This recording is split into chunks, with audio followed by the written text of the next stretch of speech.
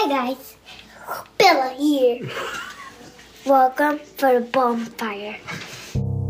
Hey guys, Hide and Seek is now on Patreon. If you'd like to learn how to support the work we do, please visit www.patreon.com/Hide and Seek Podcast. For as little as $5 a month, you can get access to exclusive rewards. Rewards include live events, early access to video trailers, ad-free episodes, never-before-seen videos, behind-the-scenes video and photo content, along with extended and never-before-heard interviews. My team and I would be honored to have you. Again, visit patreon.com/Hide and Seek Podcast. Thanks, guys.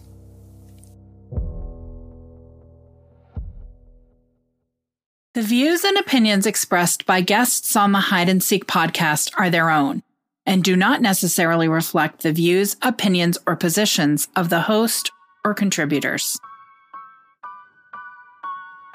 Hey everyone, this is Sarah.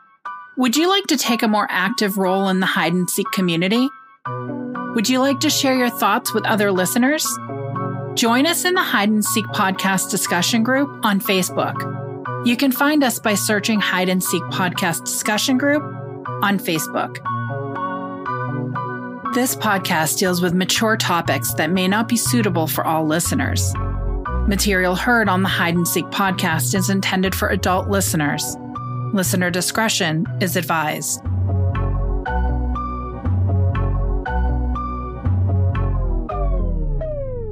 Sweet dreams are made of this. 24-Hour News aide's Brady Gillum went to Sturgis tonight to speak with the missing woman's mother about what may have happened to her daughter. I can tell you where she most likely is. I hadn't seen anybody that I felt comfortable saying anything to until today. The stories they tell are they're pretty freaking gruesome. I kept all the text messages, Facebook messages, the messages between me and Brittany. I have all of them. I have everything. I told him, I said, I'd kill all them motherfuckers, and I was going to have my people fucking take care of it. I'll just say Brittany's name out of nowhere just to see what somebody says. Because this little town around here would be hard to hide something like that. Because eventually everything comes out. To me, some days I don't believe anything happened to her. I think it's love. This is Hide and Seek, Season 3, Part 3. The final chapter. I'm your host, James Basinger.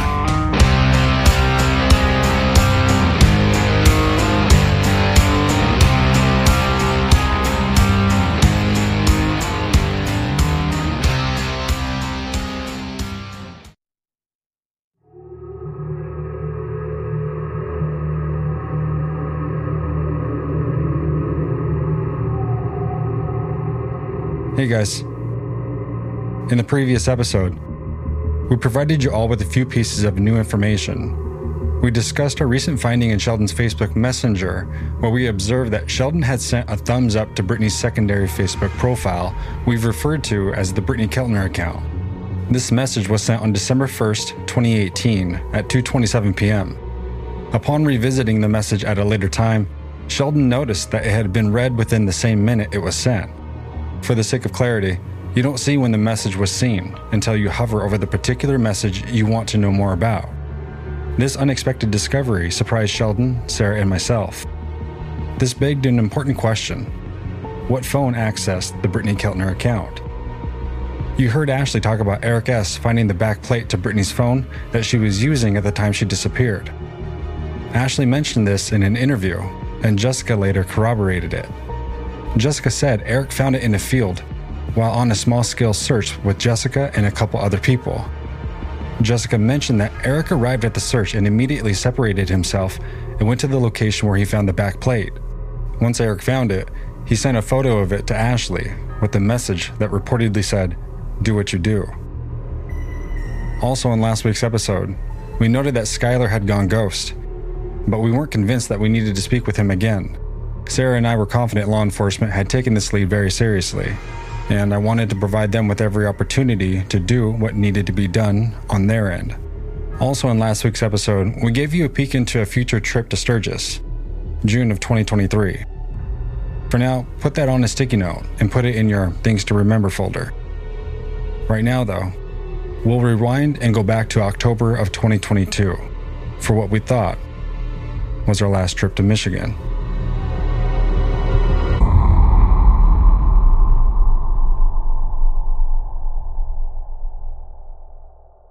Sarah and I sit down to go over dates and travel plans. I shoot a text to Ethan so I can confirm that dates are good for him. Prior to Shane joining the team, I didn't really have a sound guy, so Ethan recruits his younger brother, Parker, to fill the spot. When I decided to take Brittany's case on in May of 2021, I made the decision very early on that I wanted to conduct my own search in the areas Brittany may have wandered off to. Sarah and I discussed scenarios. What if we lost Brittany to the elements? What if she's still out there? I share my desire to do our own search with Sarah. I tell her I want cadaver dogs with us on the next trip. After discussion, I decided I wanted to visit several properties. Doing this is going to be an enormous undertaking. If you've ever been part of an organized search and rescue, you'll know one of the first questions asked is, have you received consent to search the property? Sarah devises a plan and comes up with a map. In total, we're potentially looking at searching 25 properties that cover a total area of just under 400 acres. Sarah takes the map and searches property records for the names and contact information for each. From there, she starts making phone calls to gain permission for us to search these properties. This project turns into several days of work. Tracking down working numbers proves to be challenging. Tracking down correct numbers that aren't disconnected proves to be even more challenging. After days of phone calls, voice messages, phone tag, hang-ups, callbacks, and bad connections, Sarah is able to gain permission from 22 of the 25 property owners. One was unable to be reached. One was a no, and one required some special attention.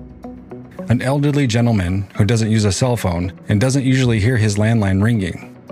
Sarah was able to do some of her fancy detective work and figure out where this gentleman was picking up an early dinner for himself one afternoon. And yeah, you guessed it. With the help of the waitstaff, Sarah was able to make contact with the gentleman who was not only impressed, but extremely happy to help. Sarah's batting percentage, 98%. She's a slugger at the plate. She hits 23 out of 25, and it looks like rookie season is a thing in the past for Sarah. It's great work. Coretta Scott King once said, "The greatness of a community is most accurately measured by the compassionate actions of its members." To all of those who responded to our plea for assistance, I want to express my heartfelt appreciation to each and every one of you. To help us in completing the property searches and to fulfill my desire for our own search with cadaver dogs, we needed to organize a list of requirements. What I'm looking for didn't feel like it was going to be easy to find. A highly trained canine search and rescue team with fully vetted professionals and plenty of experience, and they must be willing to travel to Michigan if they weren't in the immediate area. Sarah reached out to her contacts, and within just 24 hours, she had assembled an impressive team we were eager to connect with. Before we knew it, we found ourselves on a Zoom call with the founder of the remarkable 501c3 canine search and rescue team. Their mission is to be at the forefront, leading the way as the preferred service provider to law enforcement, emergency management, and the entire community. Our encounter with the founder of the organization was nothing short of inspiring. Here's a local news clip of Mike and his team. Peace River Canine Search and Rescue Unit is a group of dogs and their owners who train to find missing people and human remains. Here's Mike. They double as pets and then they work as working dogs on the sideline. It doesn't matter the size of the dog or the breed of the dog, it just matters where the dog wants to work. President of Peace River Canines, Mike Hadsell, and his dog Nixie are joining other handlers and their dogs for their weekly training session near Myakka Forest.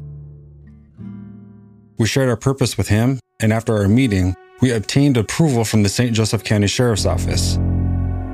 We were ready with an exceptional team standing by, prepared and eager to lend their expertise and support.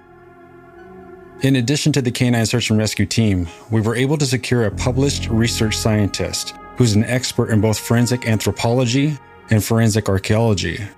He earned a medical technology degree from Fairfax Hospital, a Master's of Science degree in forensic science from Virginia Commonwealth University, and he obtained his PhD in anthropology from the University of Tennessee. He's a professor at the Law Enforcement Innovation Center at the University of Tennessee's Institute for Public Service. In 2011, he contributed to the prosecution's case in the trial of Casey Anthony. Did a carpet sample from that car?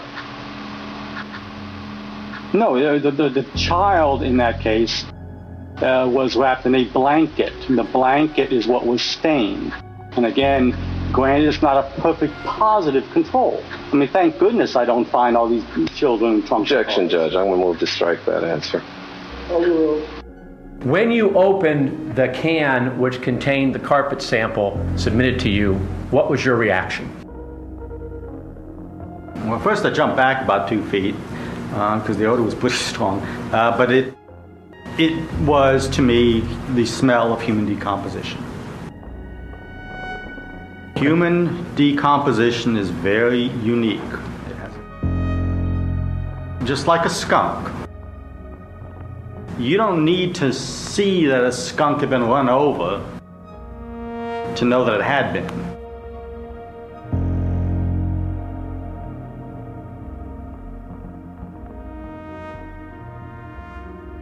At the time of our trip, he was working on an experimental invention to help locate clandestine gravesites. He received approval for this invention from the U.S. Patent Office in July of 2018. Forensic Recovery Services use a multi-layered approach to finding graves. This invention is just one potential layer. Are we skeptical? Sure. But who are we to pass up this offer? I'm happy to allow him time to try his invention during our trip to Sturgis. Now, 2 months before my return to Sturgis, Sarah set up a meeting for us to speak to the founder of the Canine Search and Rescue team we were going to be working with.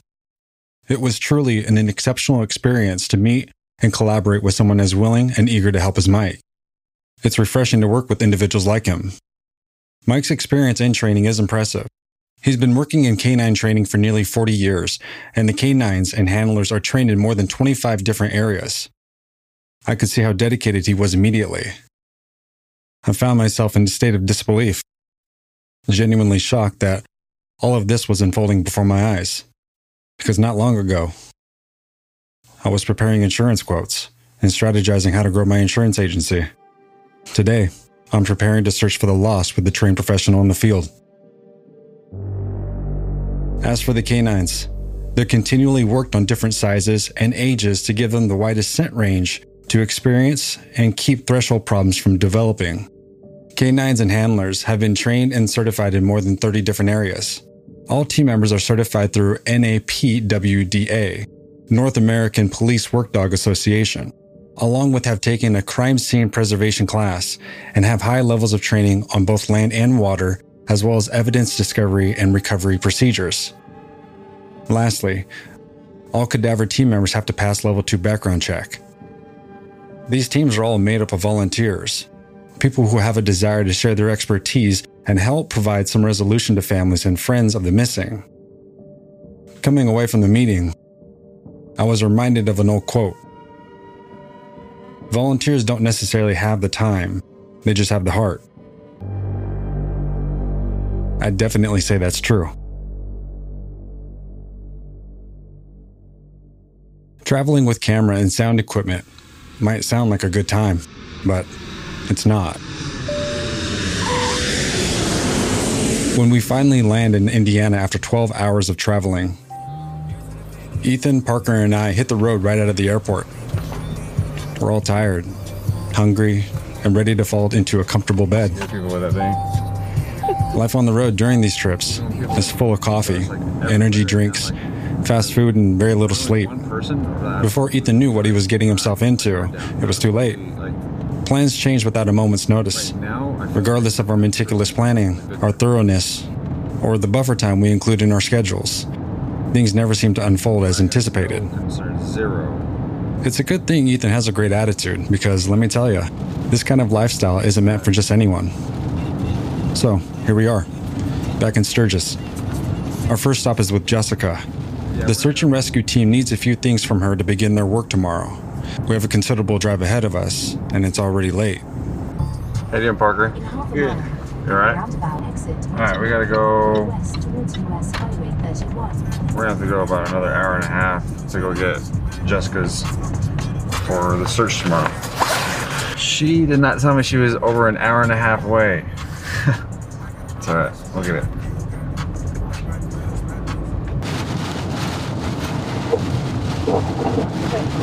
Hey. Yeah. We're just working on the house. Okay. Alright. Yeah, we're good. Let's get okay. Wait, I'll see you soon. Alright, bye. Bye. How much do you trust Jessica on 1 to 10? 10 being most trusting.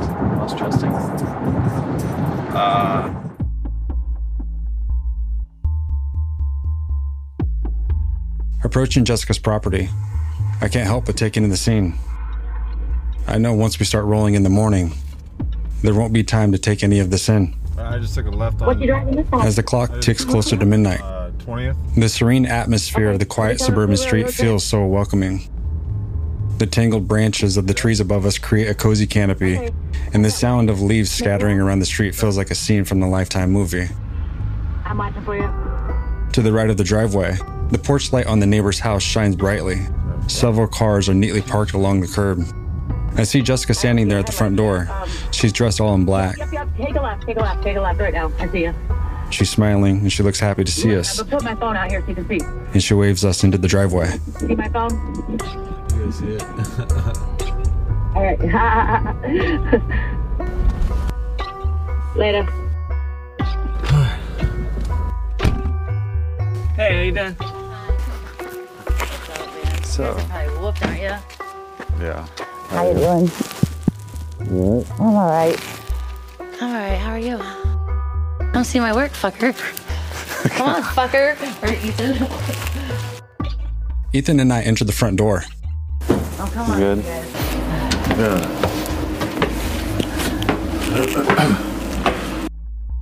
And I see a familiar face. How you doing? How you doing, man? I put my hand out to shake Cage's hand. Pretty good. Good to see you. Nice to meet you finally. Back in October, Jessica and Cage were hanging out together. Cage is 6'1". He's heavily tattooed, his face included. Each piece of his ink seems to tell its own story. His hair is long and tightly knotted in dreadlocks. He's friendly at this moment, seems supportive of Jessica. How's Cage doing over here? He's doing good. Yeah? Got a little probation and... Yeah. For 6 months, or no, a year, but I can be early release in 6 months. If I fuck up within 6 months, I pretty much get my max like 4. Yeah. Fuck up, so. Yeah. We keep our meeting brief and collect the items requested by the K9 team. We say goodbyes for now. It's late, and we still have a long drive back to the Airbnb. Hey, you want to go do that stuff? Great. Please do, yeah. Yeah. I just wondered if there was any benefit to the case, right? Yeah, So, I was just wondering if there's any truth to it or whatever. Because, you know, Val. Yeah. So, all right, you guys, drive safe. Let me know. We'll do. See you. All right, guys. See you, Jessica. Bye, Ethan.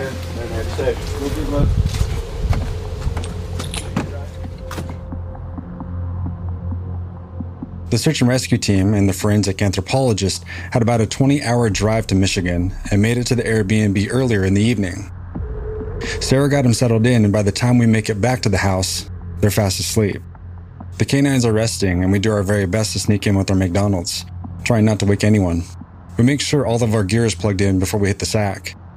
We'll need to be up and out the door again before we know it.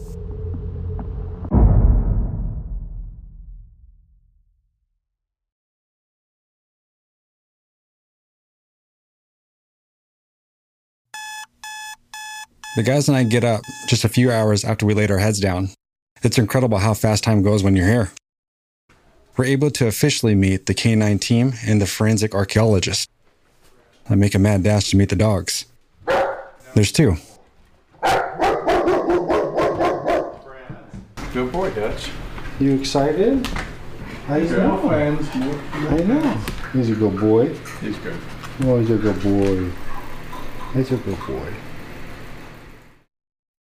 Our first stop today is Grandma's. I want to say hello, but I also want to share updates and do a general check-in. Sadly, this will be the last time I saw Vicky. On April 17th, 2023, Vicky passed away. While I'm visiting Vicky, the canine team and the forensic archaeologist move forward with their plans to make a few preliminary visits to the areas of interest. While making their rounds, the experimental invention the forensic archaeologist brought continued to direct them to the pasture not far from the crash site. Since the invention he's using is still being developed, he asked us not to share details. We're happy to honor that request. After leaving Vicky's, we met up with the canine team and the archaeologist. We want to hear what their take is on the sites they visited that morning. And I won't lie, speaking to the archaeologist made me feel like I was speaking to a Pulitzer Prize-winning scientist. Have you ever talked to someone and you're listening and you recognize the words but you just can't make sense of what they're saying even though you really want to understand? That was me. I decided to just do a lot of nodding. The remainder of the day was spent visiting different sites with the canine team and the archaeologist. There was a lot to take in, a lot to learn, and there were moments in there where I felt overwhelmed. Sometimes I was overwhelmed with all we had to do, but mostly I was overwhelmed with how far we've come. There were a few times of silence when I watched them working. Seeing something we have worked so hard for come to fruition left me speechless. Just as we finish up at the last site, it begins to rain. Really, not a moment too soon. Everyone is pretty exhausted. We end a long day of researching and collecting info and part ways. The canine team makes their way back to the Airbnb, while Ethan, Parker, and I go into town. Not long after we reach town, I get a text from the guys back at the house. It's a picture of a gravestone. I don't understand what the message is implying, but now I'm in a bit of a rush to get back to see what this is all about. I saw that. What is that about? Is this the... This is the bazaar. The bazaar. Knocked her here and killed her. He could store her body over here until he could come back for it later. Now, if he did that and there's trace evidence in here, meaning some old blood residual and stuff, we may not be able to find that, but the dogs can find it. Okay, and they will alert on that. It'll stay there for many, many years. Really? Yeah, it'll stay there for a long time. All weather conditions, it'll stay there? It just pushes it down into the ground and it'll stay there for quite some time. So the dogs can pick this up. So we're gonna really work this area in the morning and see what we have here. That's our first big hit that we found. And then after leaving there, of course, we went up here to where the location of the car was. We wanted to see that. And of course, this area was cold. We weren't getting anything. The only thing was pointing back here to this location here. And then coming down here, I want to check this area, mark this area to be checked. I'm going to take the dog and run it through here tomorrow just because law enforcement was in there searching. After that, we decided we try to get some more signals. We didn't get anything, so we decided to go to the other side of Sturgis to check to see if perhaps there's a body dump site on the other side. Explain that for someone why you would consider... Well, it could be any other side, but in many cases that we've worked, it's been our experience that they will go anywhere like 10 to 15 miles away from where the kill site was to try to get rid of the body and try to, in their mind, that's taking it away from the familiar area, which, you know, involves some effort. Most of the time, a lot of the time, these guys are lazy and they just... Like would put them in that one field that I showed you earlier and just throw some leaves and branches on it and leave, you know, unless they really wanted to try to hide the remains altogether. Now we're assuming that she's dead. She could be alive. She could have been trafficked. She could be gone. You know, we don't know, but we're working on the assumption that she's not with us anymore. So we went through Sturgis and we came over to the other side and we had some more interesting readings here. This road called road, and we started picking up signals out here. So we have one signal hit, cross hit here on these readings, and we'll run the cadaver dogs in here and see if there's anything there. And maybe nothing, it could be something. And then we had another hit on this side over here in this wooded area on this side, so we're going to go in there and check that as well. Now this could be, if she was killed, these could be places where they take evidence and they're trying to get rid of it. So they just start throwing it here, and they start scattering it out, trying to, hope no one will ever find it, kind of thing. Okay. All right, and so then we had one other area down here that we wanted to check, and it's along this water ridge here. And so we want to check, we'll come down here on 300, and we're going to come back here and run the dogs along the shoreline here to see if there's anything there. Could he have sunk her body right in this area right here? Yeah, he could have. So we'll check it out and see if there's anything there or not. Okay. And then the last one that we had, what I call the bizarre one.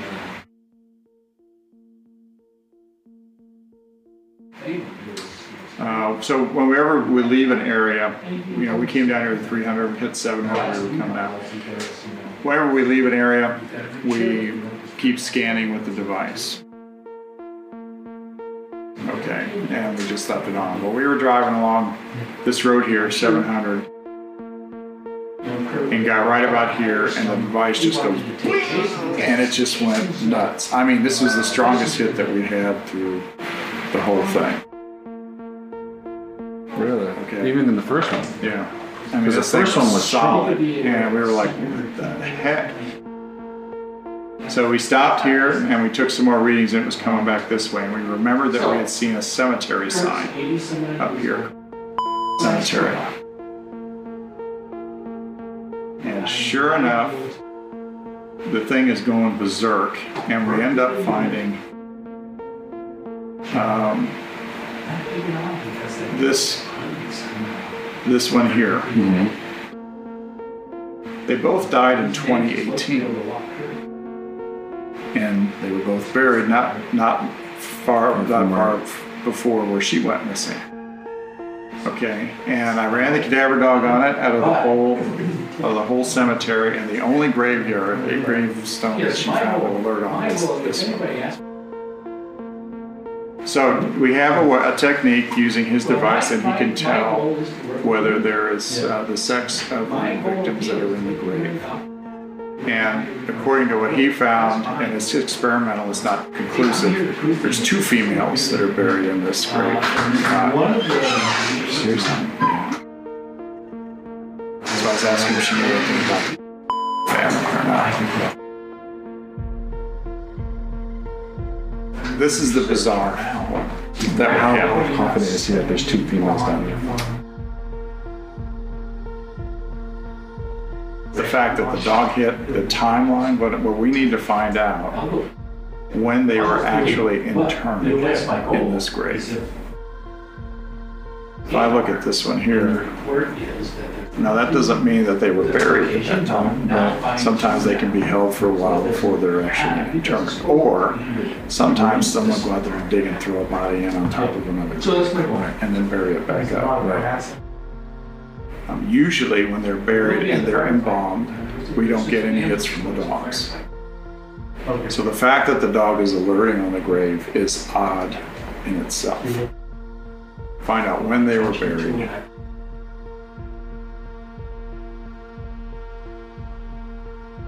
One of the old tricks that the mob used to use when they were hiding people is they would go out and they would dig the grave shafts for some of these burials the day before, right? And they get it all set up pretty because they're coming in the next morning, right? To put the casket down. Yeah. They would get out there the night before and they would dig out the bottom, put the body there, put the dirt on top of it, and then that way when the casket goes on top of it, nobody knows they're there. Yeah. And it's a lot of that went on back then. Yeah. This could be the same thing going on here. So that's why I brought it to your attention, because this one's bizarre. It's odd. And usually sometimes we hit these things, we don't think about it until I got to the dates and it said 2018 on them. And I was like, oh. Was that fresh enough for them to? That's the same year she went missing in there. So that's when we were like, okay, could we have somebody trying to conceal her in a graveyard or not? So tomorrow we're going to schedule those other areas to search, and we're going to go knock them out. Okay. We're going to spend the day out there doing that. We'll circle back on that. All right. Awesome. Thank you. This up. You're welcome. Appreciate it, Mike. What's up, man? What's up, buddy? That's what I'm eating. How How you doing? Not too bad. Yeah? Still doing. Sorry, this is my camera crew. Yeah. This is Parker. Odd, right? The name of the gravesite happens to match the name of the property owner who denied our request to search their pasture. I don't put a ton of stock into this, and the situation still seems strange to me, but I will admit, I'm curious. Little do we know, the experimental invention brought the canine team to sites that are all connected. I'm a little skeptical, but we'll see what the dogs turn up tomorrow.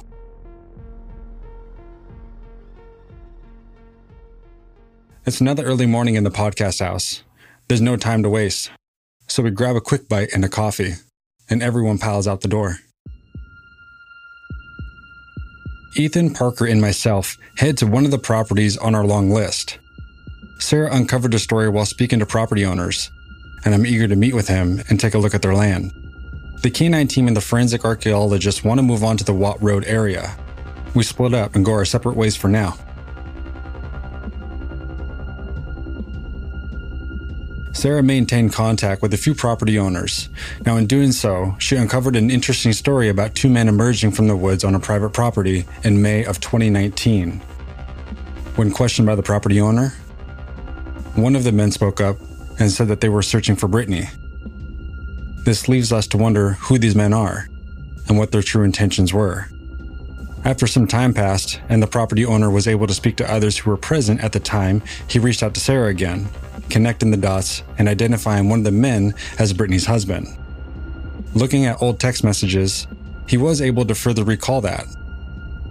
When asked what they were doing, one of the men said that he was searching for his wife.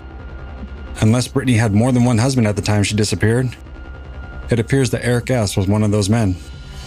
When discussing our plan, Sarah and I both agree this location is at the top of our list. Now that we're here, I make a point to meet with the homeowner as early in our trip as possible. So early the next morning, we make a plan to visit the property. We're pressed for time, so the homeowner shows us around and we head into the house and grab a seat and talk about the story he reported to Sarah. The interview goes well, and now that it's getting later in the day, we wrap it up and make our way back outside. We walk through his pasture. It's raining and raw, and the tall grass is making my pant legs wet. And with every step, there's a shit ton of leaves covering the ground. Trying to search for remains, or really anything out here at this time, would be like trying to find a needle in a haystack. Because of the conditions, I realize that searching at this moment is not the best use of our time. We have a list of other tasks that need attention, so I make the call to move on. I plan to share the interview with law enforcement, especially considering Eric wasn't questioned. If I were the detective, I would want to know why Eric was looking in this specific area when there wasn't a search party going on. I'd also want to know who the other male was accompanying Eric. We've already confirmed the person with Eric was not JJ. I have so many thoughts about what we just discussed with the property owner, but the guys and I need to take off and meet with the canine team and the archaeologist. We connect and make our way to the pasture, across the street from the elderly man's house where Brittany went to after the car accident. Even though this is my third time being here, I've looked over this area for hours, but we need to cover it again. We have the dogs available, so this is the time to do it. For context, the area is much larger than it appears on a map. The canine handler takes one of his dogs out. It's starting to rain, and the wind is picking up. I follow the handler as we track through the trees. The dog is working hard, moving left and right, and then silence. It's almost what I imagined it would be like when I think about walking through the closet in Chronicles of Narnia. The massively tall trees shield us from the wind and act like a giant umbrella from the sprinkling rain. The dog goes back to work. I'm fascinated watching them. I find myself holding my breath again while watching. My hands are clenched in a fist. It's tense. I'm hoping her next move is a signal that she found something.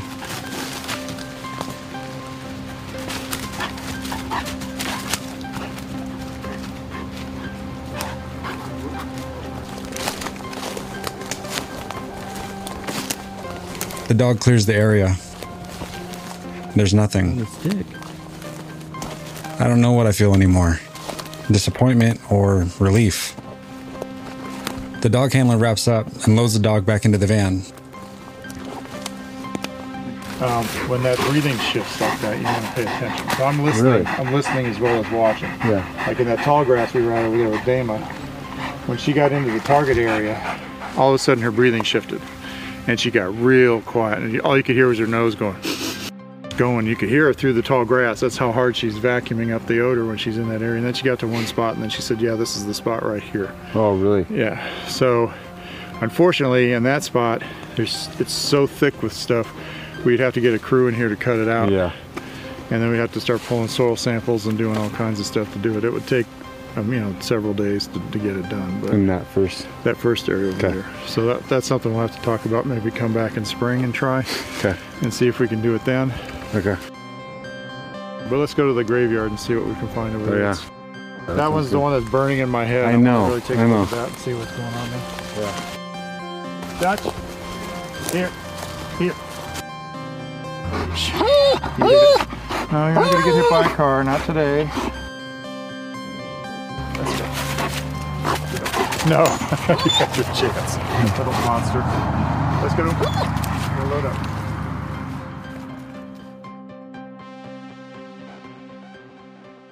Just as we're pulling into the cemetery, I get the feeling of deja vu. And then it hits me. I've been here before. The house that this happened at, has anybody went there to look it up, check it out or anything? The house that what happened at? Where I guess they supposedly cut her up and put her in the barrel. That's Kimmy, JJ's girlfriend. And this conversation happens just weeks before this incident at the cemetery. She wanted to share what she heard. At times, you'll hear her mom add her own input.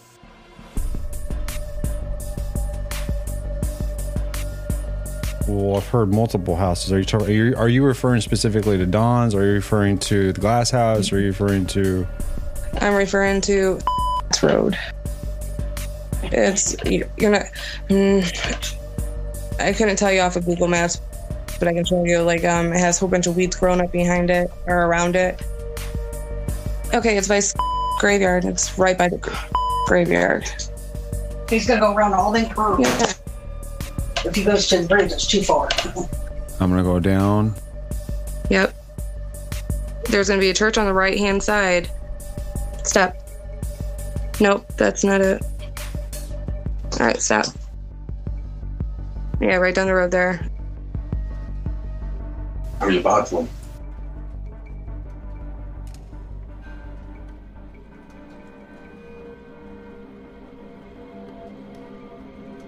When Kimmy and her mother were trying to explain this location to me, I wasn't able to find it on Google Earth. What are the odds the experimental device of the forensic archaeologist would lead us here? On top of that, the owner of the property the dog hid on and the gravesite I received a pic from the dog handler all share the same last name. Kimmy, hold on. Don't say, hold on. Oh, shit.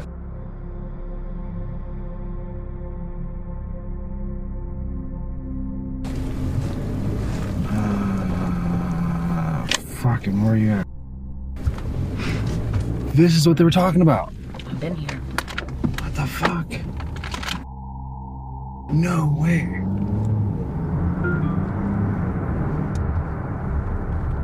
That is wild. This is the cemetery that we're fucking going to for this. Kimmy and her mom were trying to get me to understand where this location was. I was like, dog, I don't see a fucking cemetery. His girlfriend was the one that was telling me cemetery, and I kept going on Google Earth up and down the damn thing. So when I pulled in, I was like, oh shit. All right, this is getting too bizarre. Again, what are the odds? Fuck if I know, but I imagine it's gotta be low. We stand back and watch the handler take over with his certified cadaver dog. There's a lot of action, and the dog looks very excited.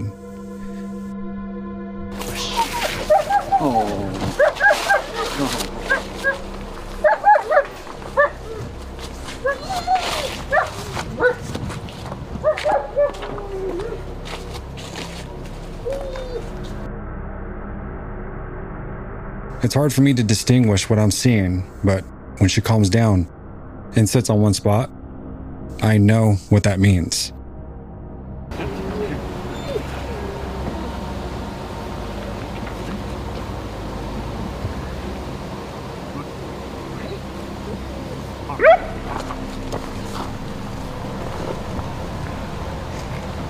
And she does it. There's a hit. Here, find more. And I'll do this one more time. We've got something.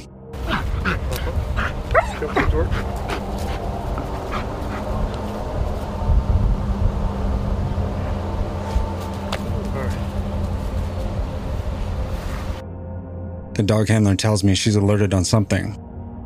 I watch as the machine rolls over the area the dog alerted on. Again, I stand there holding my breath.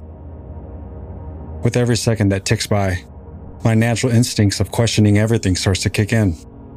We're in a cemetery after all. Could this just be a gravesite the dog is alerting to? I continue watching. It seems like forever. I glance to my right and look at Ethan and Parker, and I can tell they're trying to take it in. Everyone's on pins and needles. I look at Jessica, and she looks like she's seen a ghost. The air hangs heavy with anticipation as time stretches, dragging on each second. There's palpable tension that keeps everyone on edge. He rolls the GPR over the area for one last pass. He stops, and everything goes into slow motion. He looks up at me. I walk towards him. James, there's an anomaly here.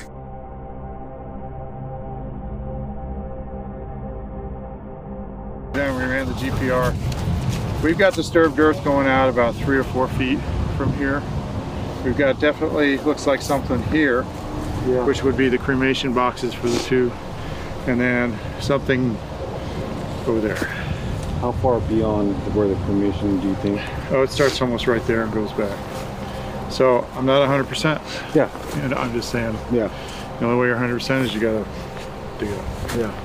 So she's not hitting on any of those, which means they're probably well sealed, right? And the caskets are still intact and they're well sealed. Whereas, are the cremains possible that the seals that the cremains are in are disturbed or something's wrong with it and the cremains are getting out and they're leaching out or whatever? That's possible. When they dig these things out, you know, dirt gets disturbed all over the place here and then they put the grass back in. So that could explain it. It's soft here and then hard, soft, hard, soft, hard, soft, hard. Right all the way down. So I can't tell you, but whatever it is, it seems to be more on this side here than it is on that side over there. There's an anomaly on the opposite side of the grave to where the casket would be. And no, this isn't presenting as a casket.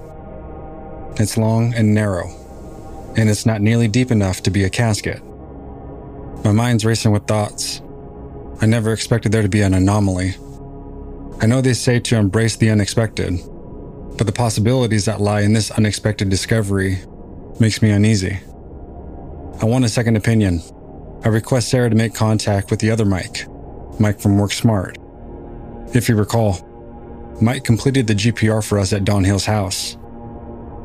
Sarah takes on the task, and we have a scheduled time for Mike and his team to give us another opinion on the anomalies the K9 team GPR read. We document the discovery and add it to the list of things to share with the detective. It's absolutely bizarre, is the only word that comes to mind.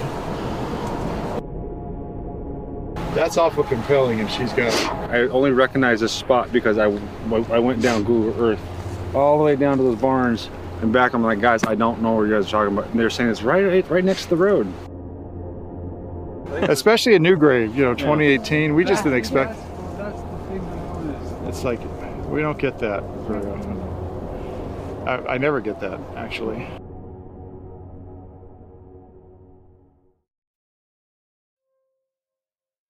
Integrity. The great British writer C.S. Lewis said, "Integrity is doing the right thing, even when no one is watching." I'm sure you've heard that a few times. Making smart decisions and acting with probity, even when it won't make you popular, isn't always easy. But What does it say about a person's integrity when they choose to act without integrity when someone is watching? Months before our trip to Sturgis, we were approached by someone who claimed to have evidence and information. After Sarah had a few conversations with them, we all sat down together via video chat to discuss things and to look over the documents and evidence he gathered. The more we discussed things, the more we realized he had no idea what he had. And more so, he had no idea what he knew. About an hour into our discussion, Sarah and I are awestruck when he casually says, "Yeah, I watched Ashley delete Brittany's Facebook account. She was really excited she finally got in. I was sitting right next to her." At this juncture, we decided getting together when I'm in town would be beneficial. We set up a meeting for October. When the day finally arrives, I wasn't sure I was going to make it back to the Airbnb to meet him. The day had proven to be exceedingly busy, with an abundance of tasks demanding completion, ultimately pushing us to the very limit in terms of time. I'm pretty sure Ethan and his brother were white-knuckling it on our way back to the house. I hear police sirens, and I see the lights in the rearview mirror. Just what I needed. This is not how I wanted to end my day, and clearly, I should have been more careful about checking my speed. And I'd like to say, I didn't think I was speeding. But on the bright side, we were actually pulled over right outside the house. After that whole debacle, we all head inside to sit down and talk. It's always awesome meeting people in person when you've been speaking to them by video chat. Just want to make sure that's clear for you guys, so you guys don't have to worry about addressing that.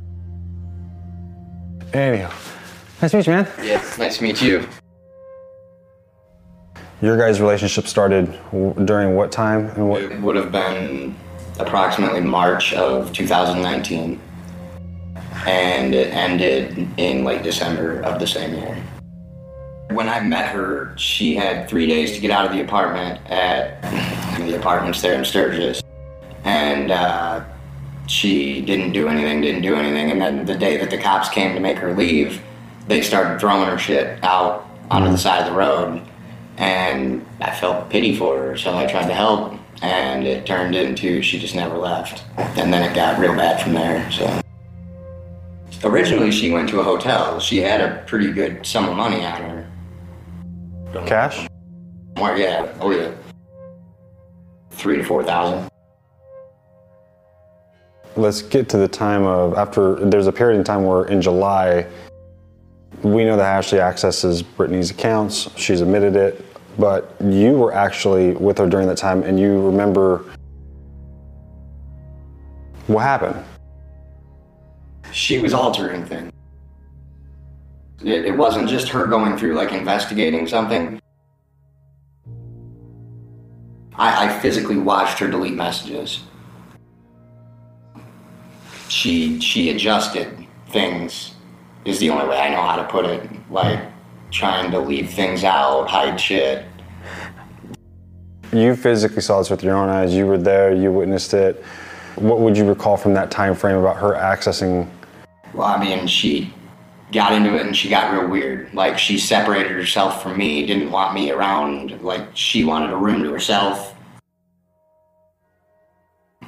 which I thought was weird. I mean, why wouldn't I be a part of it? But she distanced herself. But I still had to sleep in that room. And I was in there, and that's when I saw her messages and... During Brittany's messages? Yeah. Specifically, I've always wondered about her conversation history with Brittany. Her specifically. Yeah. Do you recall her in that account? That's the part that she spent the most time in. Her messages with Britt. I know that she was... And it wasn't like she deleted the whole conversation. She deleted messages. Did you ever see what the messages said? No. What position are you in to be able to see this? Like, I'm laying with my head on the pillow, and she's sitting up more on the bed, and she's doing this. So, I mean, I can't see exactly what the messages say, but I can see the profile picture and the name. And did you ever say, like, hey, why? Brought up, and all it led to was a huge fight. She would not disclose anything. Our discussion goes well. We hear a lot of information that's helpful and fills in missing pieces to our puzzle. Tomorrow is our last day here, and we need to get some sleep. So we turn in early. Well, early is a relative statement. But it was early for us. Laying in bed, I'm thinking about everything that's gone on this week and the success we've had. All of our discoveries, the new relationships we've formed, and the help we've received, and seeing my hope of canine searches become a reality. The canine team and the forensic archaeologists leave early tomorrow, and they've been wonderful to work with. The amount of knowledge and experience I've gained around them is priceless.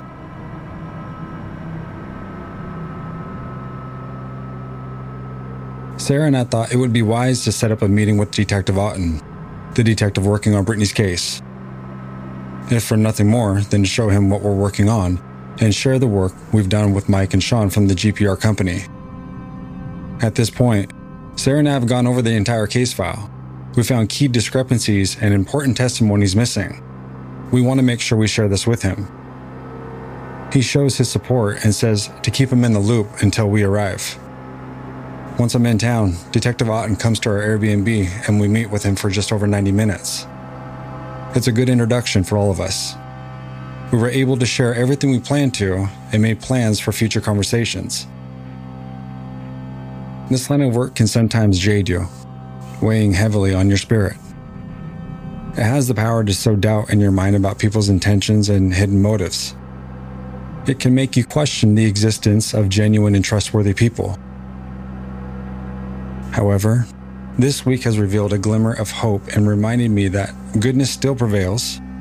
The unwavering dedication of the K9 team, the meticulous efforts of the forensic archaeologist, and the cooperation of the property owners, business owners, and citizens of Sturgis have left an undeniable impression on our entire team.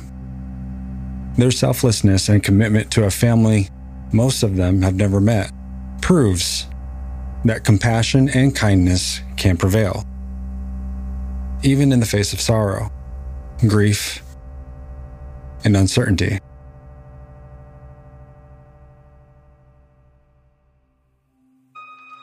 Would you like to show your support for the Hide and Seek podcast? Find our Instagram and Facebook page by searching Hide and Seek Podcast. Like and follow to hear updates on past seasons as they become available, and stay up to date on Season 3. Find our discussion group by searching Hide and Seek Discussion Group on Facebook. The Hide and Seek podcast is hosted, directed, edited, and produced by James Basinger. Written, edited, and produced by Sarah Jo. Engineered, mixed, and mastered by Newdon's Audio Engineering. Director of Photography is Ethan Schatz. Our graphic design is created by Jordan Robinson. A special thanks to all those involved in our ground team and to our Patreon supporters. Thank you for helping make our investigations possible.